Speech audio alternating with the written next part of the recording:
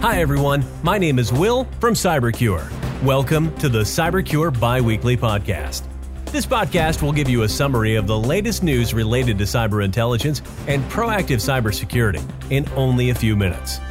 The podcast is aimed at professionals who are short on time, or for anyone who would like to know a bit more about what is really happening out there in the cyber world. The focus of this podcast will be on the latest cyber events for non-technical people. Anyone can listen and understand. A week ago, we examined the cyber attack that was made on Travelex. Travelex is a financial agency with more than 1,500 outlets in different airports. The cyber attack was performed using a malware known as R-Evil.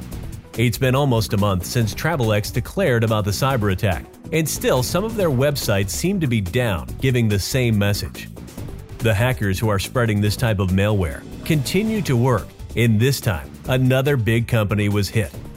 Parts manufacturer GDIA Automotive Group, which employs more than 4,000 people in 7 countries, got hit by what they call a massive cyber attack, and said it has been forced to shut down its IT systems and send staff home.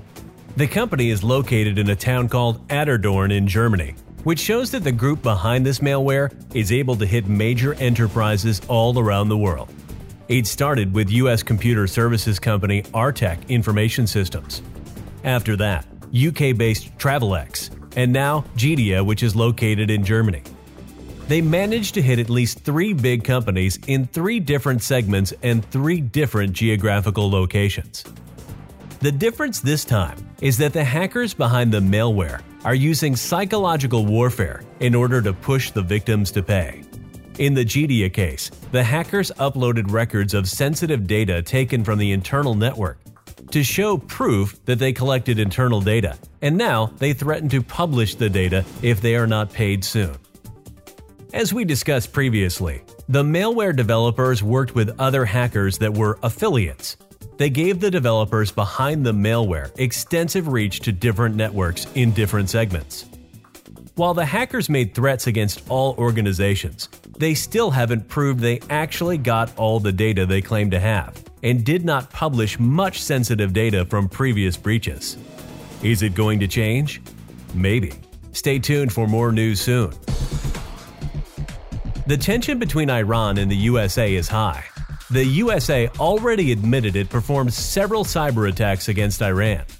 On the other side, Iran never admitted that it made cyber attacks, but security researchers are starting to see more and more evidence that such attacks are being performed. A group of security researchers from Recorded Future identified a hacking campaign with suspected ties to Iran has targeted the European energy sector and what's thought to be a reconnaissance mission aimed at gathering sensitive information.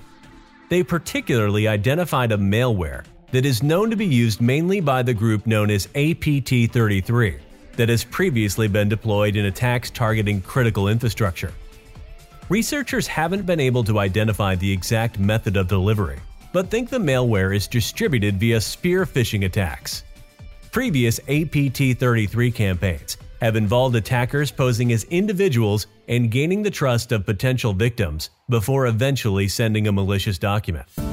Energy companies are frequent targets for cyber attacks, but researchers note that attempts at hacking these networks can often be foiled with security procedures, such as introducing 2-factor authentication across the network and ensuring that passwords are complex and not reused on multiple systems.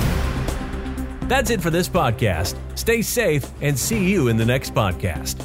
Don't forget to visit www.cybercure.ai for the latest podcasts on cyber intelligence.